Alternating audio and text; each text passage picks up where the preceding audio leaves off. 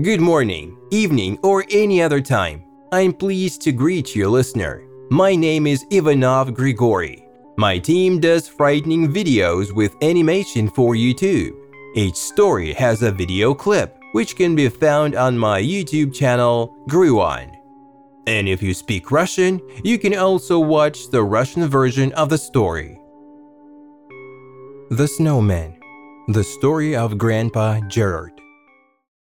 The snow crunched loudly under my boots and broke the silence enveloping the deserted street. Large snowflakes hit my face and settled smoothly on my disheveled hair.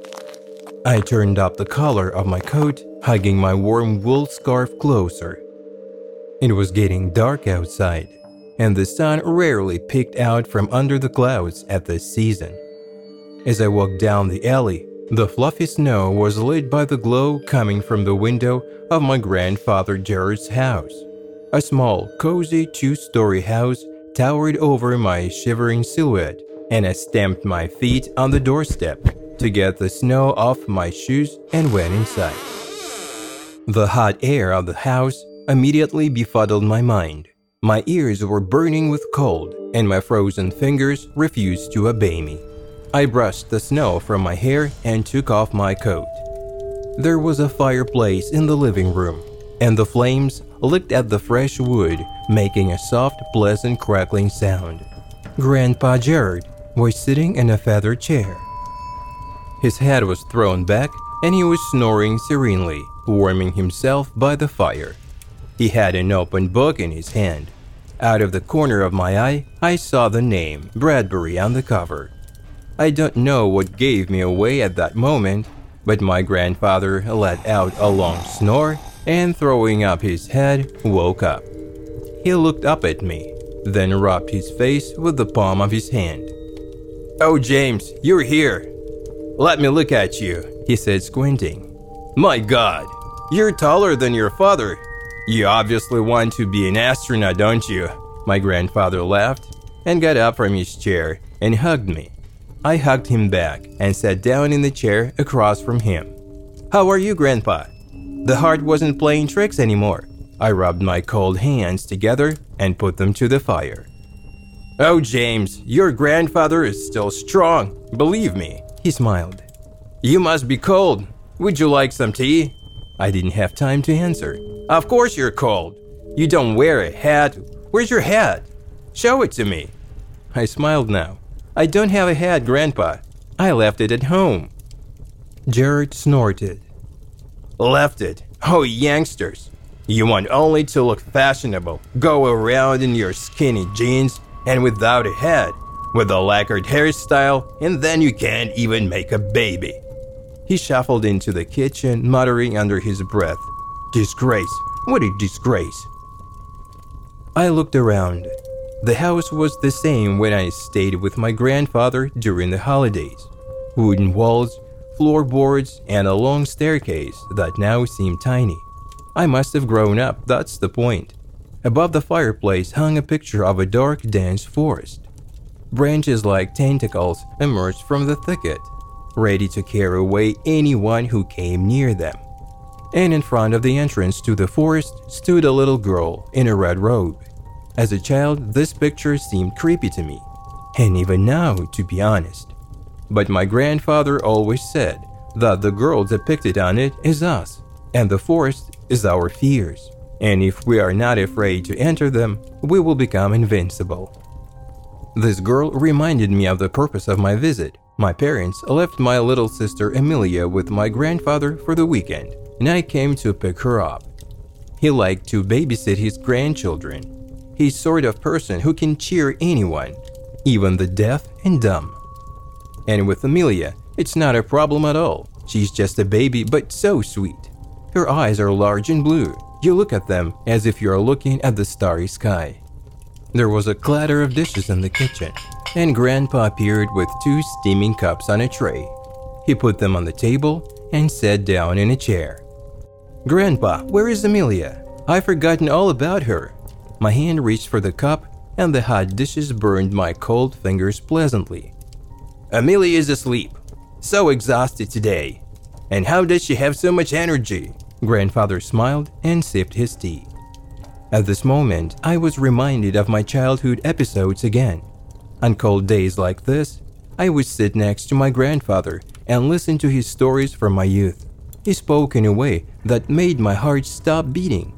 It was as if he was opening a door to his soul, taking me by the hand and leading me into the midst of magical and unimaginable fantasies. "Grandpa, tell me a story, as before. Besides, there's nothing to do." I took a sip of tea, and the liquid burned my throat. Grandfather Gerard set his cup down on the table, his gaze going behind me. A story." He scratched at his gray stubble. "What can I tell you?" "Aha!" Granddad shouted and held up a finger as if in celebration. "Yes, there is a story. I didn't tell you about it because you were too young. But now I think you will be okay. Just promise me you won't get up on the night screaming and run to your mother's bed." He smiled. "So," his eyes were fixed on the hearth. It seemed that there he wanted to see those forgotten memories. "It was in the mid-60s. I was about 25 at that time. Well, I lived in a small apartment in a small town between Bright Falls and the state." My grandfather paused. "I don't remember, and it doesn't matter. It was really cold, even freezing at that time. And everyone was just recovering from Christmas. And the snow at that time was not as it's now. It was a real tsunami. It simply captured the city in its cold, snow-white embrace." He reached for his tea and took a sip, wincing at the heat of the drink. "What was I saying, James?" "It was cold." "That's right, it was cold. And at one point, children began to disappear in the city." His eyes flashed in the light of the flames. "Someone did not return from school. Someone went to the store without reaching it. But the most interesting thing is that there were no signs of a kidnapping. No one saw anything. No one heard anything. No one could find any corpses or survivors." He ran a hand over his old bald head and paused for a moment. "The police worked hard. A curfew was imposed on the streets.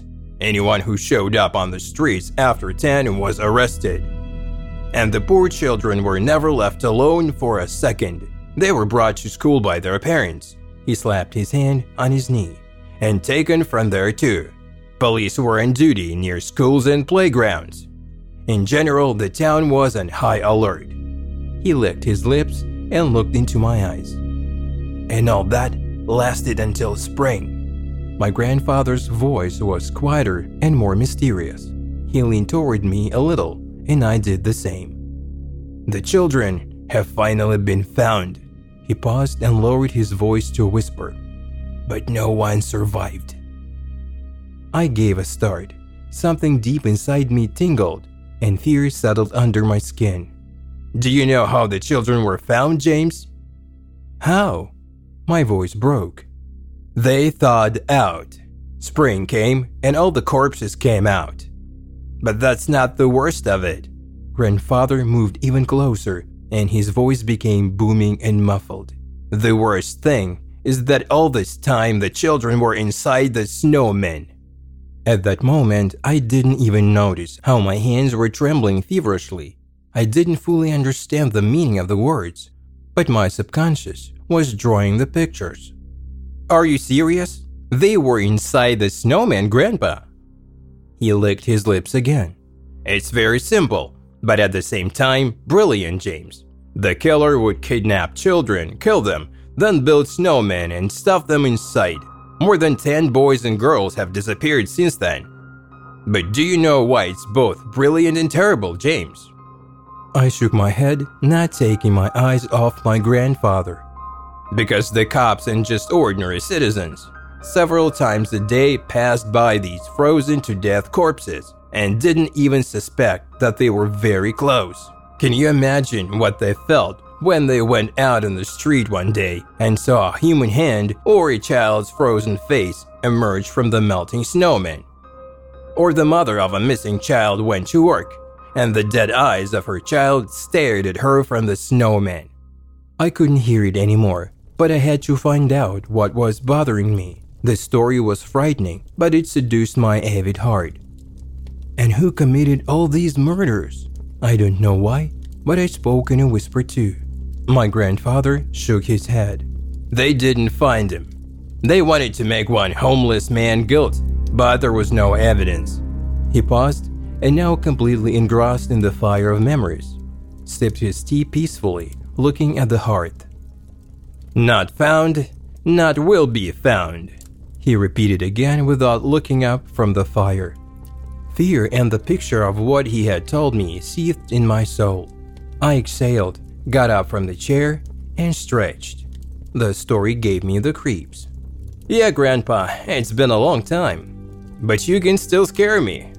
It's a terrible story, and I wish you hadn't told it to me. Anyway, I think we should wake Amelia up. It's already dark outside. I stomped toward the stairs, but my grandfather's voice stopped me in my tracks. Oh, James, don't you understand yet? He turned to me, and at that moment, his mad, meaningless gaze stared into my eyes. My grandfather's toothless, strange smile had seemed eerie at the time, otherworldly. Amelia is asleep. He lifted a hand and pointed at the window.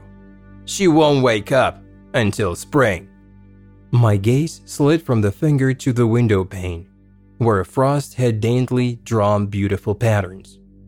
In the light of the fire, which cast a light on the backyard, I could see a small, neatly made snowman, about the size of my little sister Amelia.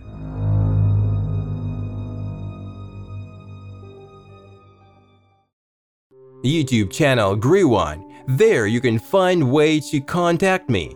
Thank you for your ratings and comments. Thank you for your encouragement.